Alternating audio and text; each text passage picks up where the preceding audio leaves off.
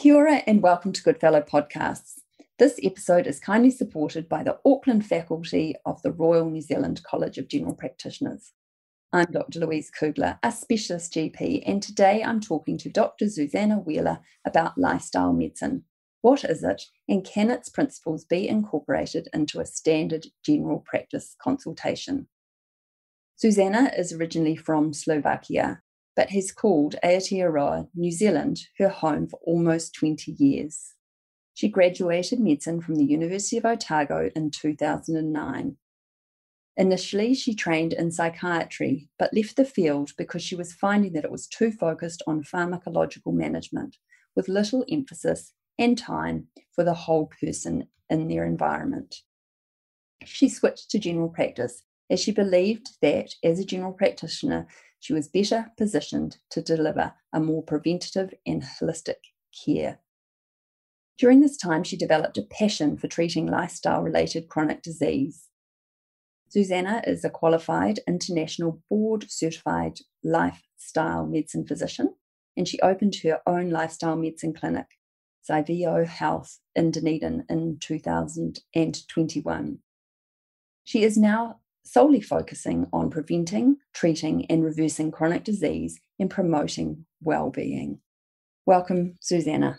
Thank you so much, and thank you for having me on the Goodfellow Unit podcast. I'm quite excited about the opportunity to talk about lifestyle medicine. So lifestyle medicine, Zuzana, it could be said to be the cornerstone of all medicine, but some of our listeners may not have heard of lifestyle medicine. Tell us about this discipline, please. I think that all of us passionate about lifestyle medicine see it as a cornerstone of good medicine. I hope that by the end of this podcast, your listeners will see it in that way too. So, what is lifestyle medicine? One of the official definitions is that it is application of environmental, behavioral, medical, and motivational principles to management of lifestyle-related health problems in a clinical and or public health setting. Lifestyle medicine aims to prevent, treat, and oftentimes succeeds at reversing lifestyle-related chronic disease. Most people link lifestyle medicine with cardiovascular risk reversal, obesity, or type 2 diabetes. However, it can also be very successfully used in many other areas of medicine, such as mental health, as an adjunct in cancer treatment, or even for problems like subfertility or autoimmune disease, either as an adjunct or as a standalone treatment.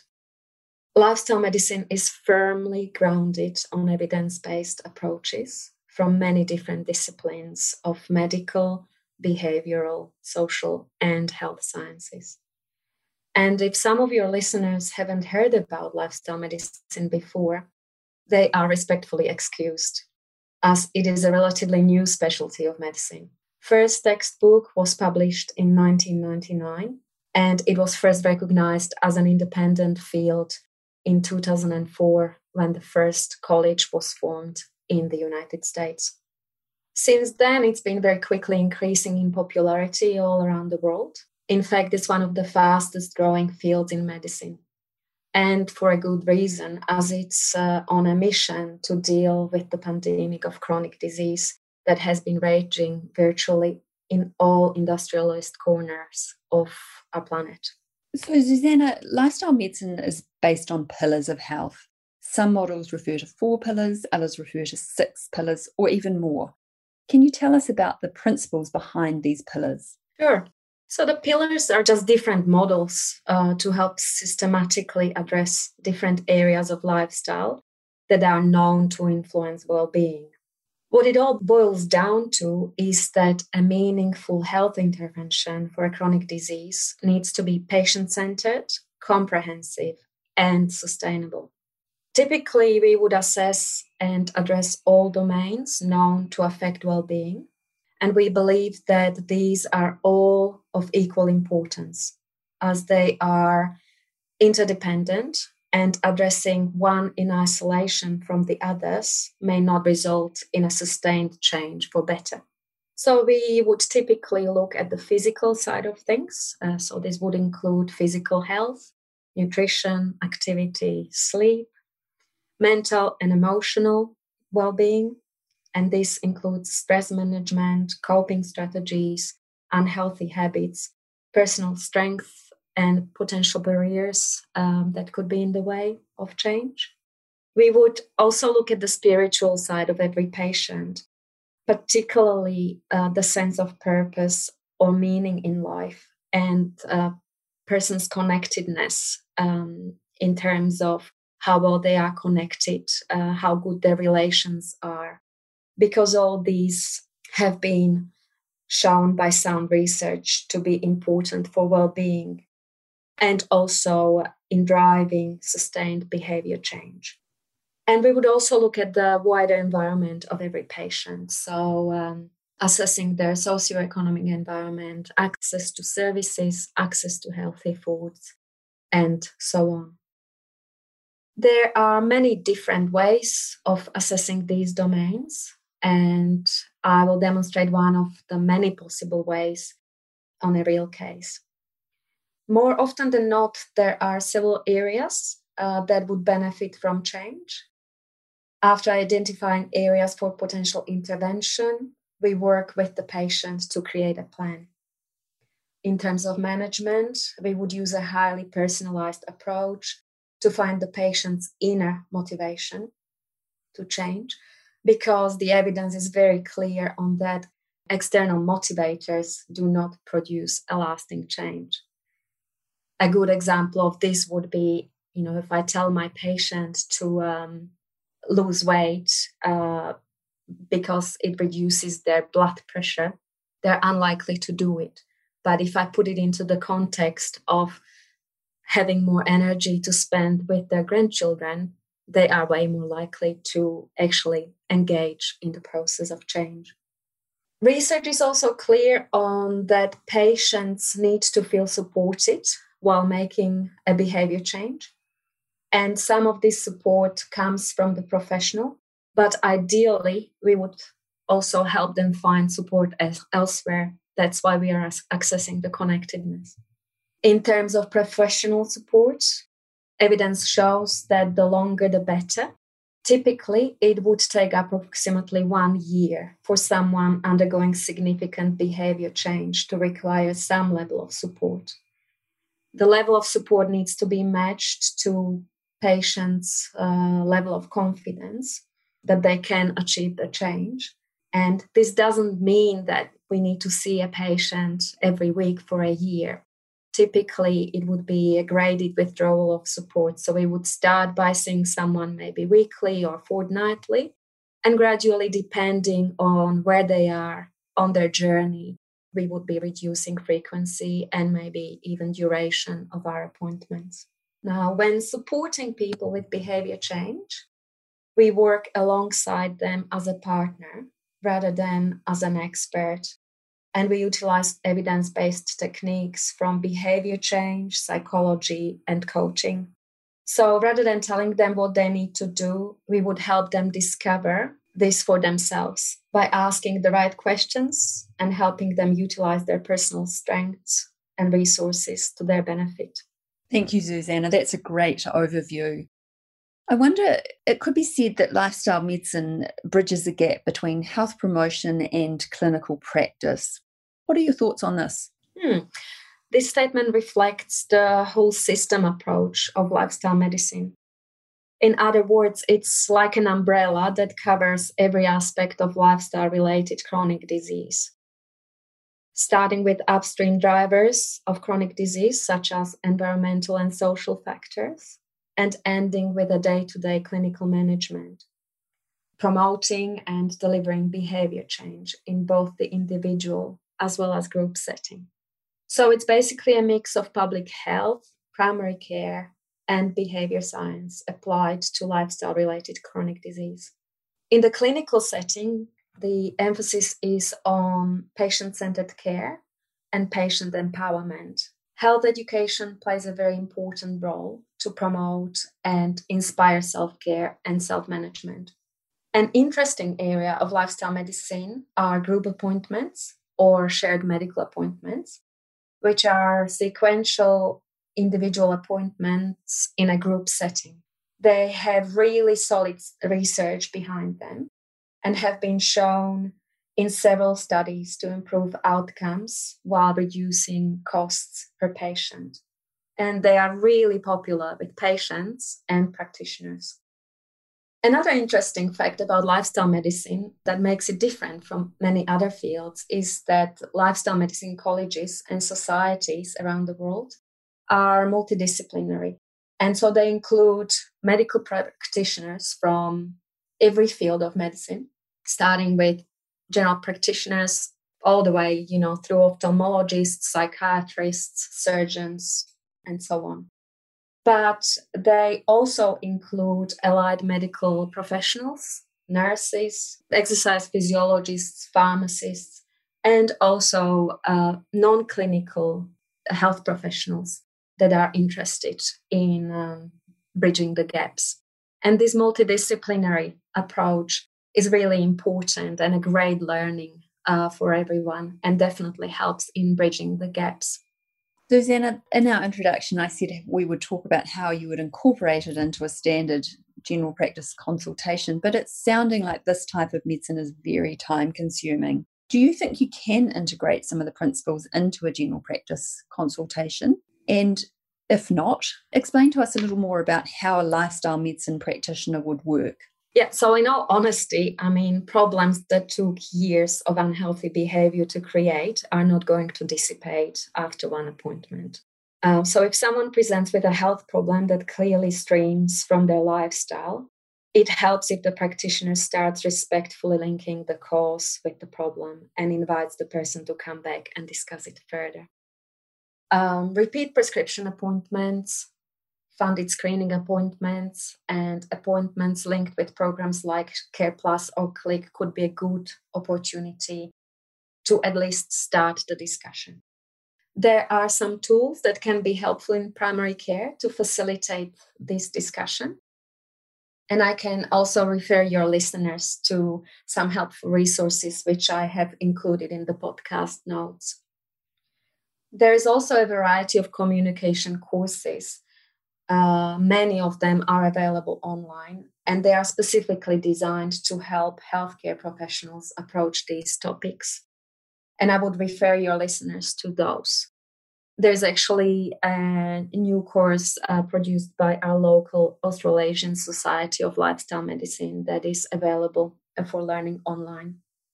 In saying that, as I stated before, a comprehensive and personalized approach is needed for a sustainable change, and this takes time. I would encourage your listeners to refer patients with lifestyle-related chronic diseases who are contemplating change to a professional with interest in lifestyle medicine. There are about 500 registered members in our society from all over New Zealand. Many lifestyle medicine professionals are also offering telemedicine consultations, so location should not be a barrier. Australasian Society of Lifestyle Medicine website has a list of certified professionals, and you can access them through them. And we are also in the process of creating a specific New Zealand directory, which will hopefully be available soon. And there is also a growing number of health coaches in New Zealand, particularly in healthcare homes.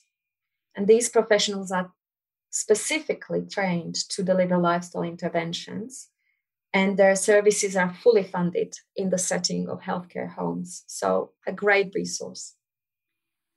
Another option are shared medical appointments, which I mentioned earlier, and they are a very affordable and a very effective and enjoyable option.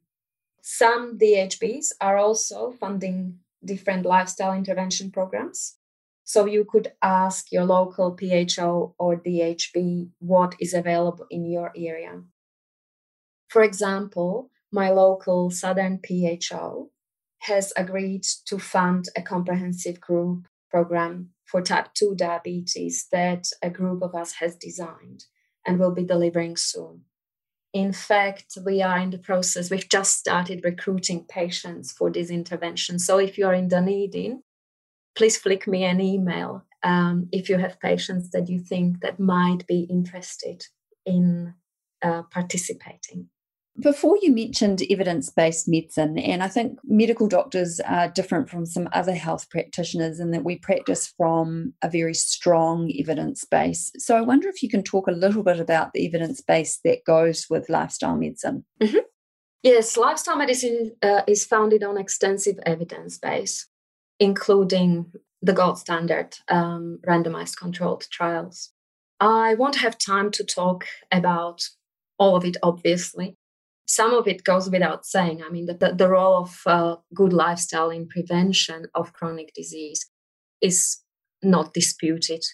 But I would like to use one study to illustrate how lifestyle intervention can be used in the reversal of a chronic disease. This study was published by Ornish et al. In 1998 in JAMA. They had 48 adults with coronary artery stenosis on angiograms who were randomized for intensive lifestyle intervention. And the control group received standard of care as per American Heart Association guidelines at the time. At 1 year and 5 year follow-ups, significant improvements in the stenosis were found in the intervention group compared to controls, most of whom in fact worsened. And this actually created quite interesting headlines in American press at the time. So the results at 5 years were that 82% of experimental group showed regression of stenosis, while a large proportion of control group got worse. Interestingly, dose response effect was found in that those that were more adherent to lifestyle change showed greater regression. This has been a consistent finding across many studies. This was one of the first studies that provided hard evidence that healthy lifestyle has the potential to reverse chronic disease. There have been many more studies published since, demonstrating the possibility of this. And not just in cardiovascular disease, we are talking obesity, type 2 diabetes, some cancers, chronic pain, mental health disorders, and the list goes on. So it's been said from this evidence that lifestyle medicine is highly effective, and Dr. David Katz has been quoted as saying, quite a powerful statement, lifestyle as medicine has the potential to prevent up to 80% of chronic disease, and no other form of medicine can match this. So you're a strong believer of lifestyle medicine. What do you think about that comment? Yeah, it is quite radical, isn't it? The evidence is clear, and I would just like to mention the global burden of disease studies that have been serially published, commissioned by the WHO, and conducted by some of the most prestigious world experts. And they have shown time after time for about 20 years now that 70 to 90% of chronic disease is preventable by modifying lifestyle. Knowing this and not acting on it is criminal, in my opinion. And it's ruining not only our bodies, but also our economies, and will inevitably result in crises. COVID is an example of this. I'm really, really passionate about delivering lifestyle medicine to individual patients and groups. And I can definitely appreciate the impact it can have on their lives. Find it really rewarding, both for myself, but also for my patients. However, with the numbers of chronically ill people that we are faced with, it feels like what I can do at this level is but a drop in a sea. New Zealand health system is already in a great deal of struggle because of massive prevalence of chronic disease, combined with lack of resources for prevention, education, and long-term care. We simply don't have enough staff and resources to be able to provide the care most people need in primary care. Frankly, I think that changes need to happen at the societal level, at the level of lawmaking and politics. Our country has somehow ended up implying exclusive personal responsibility of an individual for their own health by the way our economy and health system are structured.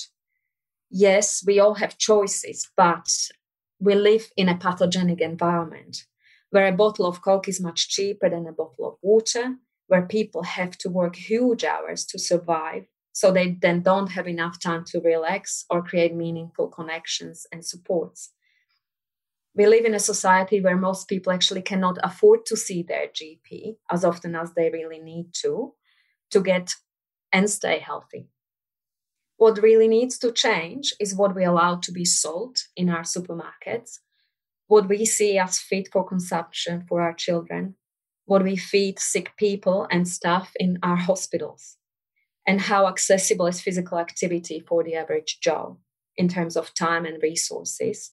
What resources are actually available for this average Joe to stay physically and emotionally resilient, and how the average Joe gets by on day-to-day basis. Yes, I totally agree. And thinking about the Simpson report, it would agree with you too, the findings there, particularly in our Maori and Pacific families.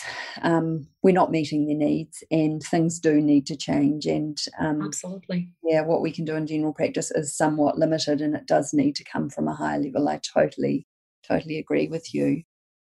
So, Zuzana, it's been a very thought-provoking talk so far. I wonder if there was someone who was interested in lifestyle medicine and getting some resources to put into their practice or learning a little bit more, where would one go to find out more? So a good place to start would be our local society. So the acronym is ASLM, ASLM, Australasian Society of Lifestyle Medicine. But there are also other international lifestyle medicine societies. In particular, the British Society of Lifestyle Medicine has some excellent and very New Zealand relevant resources. There are some really good podcasts about lifestyle medicine. A local one that is produced by the president of ASLM, Dr. Sam Manger, is called The GP Show. Then I would also recommend The Doctor's Kitchen or the Feel Better Live More podcasts. They are both British. There are several websites, such as the GP Show. He's got a really good website. The Physicians Committee for Responsible Medicine website. Doctors for Nutrition. The Diet Doctor. And of course, there are books. In terms of textbooks, I would particularly recommend the Australasian edition of the Lifestyle Medicine and The Truth About Food by David Katz. And there are many other books on particular topics of interest. Zuzana, it's my understanding that you can now do a fellowship in lifestyle medicine with ASLM. This is correct? Yes, that's absolutely right. There's a fellowship pathway, which I'm on, and I'm hoping actually to fulfill the criteria very, very soon. So yes, you can achieve a fellowship, but we don't have a college yet. But that will hopefully happen. Yes, very soon.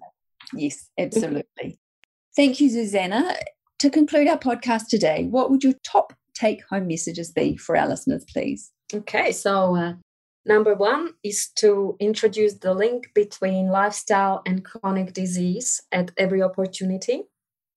Number two is assessment and management of lifestyle-related chronic disease is best achieved in a systematic way, as there are often multiple interdependent areas that need to be addressed for best outcomes. Number three is aim to achieve sustainable long-term behavior change, and this will require multiple visits, so referral is often necessary. And there are plenty of professionals around New Zealand that have the training and interest in lifestyle medicine. And you can find their names on ASLM website. There are some really good resources available. And I would also like to add that I would be very happy to answer any further questions via my email, which is drzuzi@ziviohealth.com. And I would like to thank you very much for your attention. Wonderful. Thank you, Zuzana. We will have a list of resources on our website, goodfellowunit.org. You can also find some free to access webinars, med cases, and e-learning modules. Thanks for your time today and thanks for listening.